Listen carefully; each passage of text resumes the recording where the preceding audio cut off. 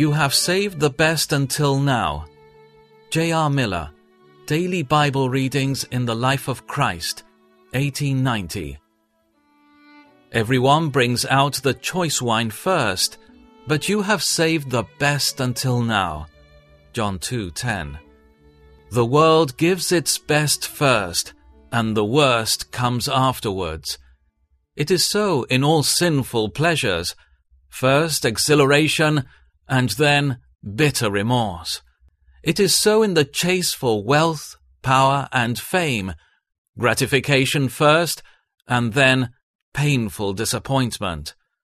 At first, money brings gladness, a sort of satisfaction, but as time rolls on and wealth increases, cares multiply, anxieties thicken, burdens grow heavier, and at last the rich man finds that in all his riches he has less satisfaction than he had in the days when he was just a poor boy.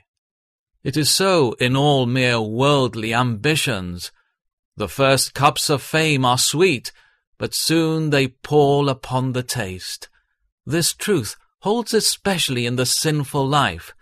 We need not deny that at the beginning sin is sweet, but bitterness is found at the bottom of the cup. In grace, however, this is reversed. The good wine is kept to the last. Christ himself first had humiliation, darkness, and the shame of the cross, and then exaltation, power, glory. In the Christian life, the same law holds. First, there comes bitterness, but out of the bitterness, sweetness flows. There is first a deep sorrow of penitence, but this gives way to the blessed joy of forgiveness. First comes self-denial and cross-bearing, but out of these experiences comes a holy peace which fills all the heart. Sorrows are to be endured, but the good wine of comfort is poured into the emptied cup.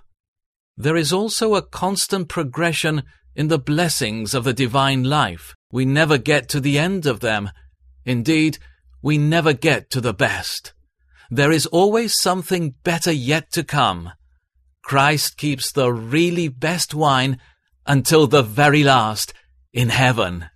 As sweet as Christ's peace now is to the Christian, he will never know the fullness of the love of God until he gets home to the Father's house.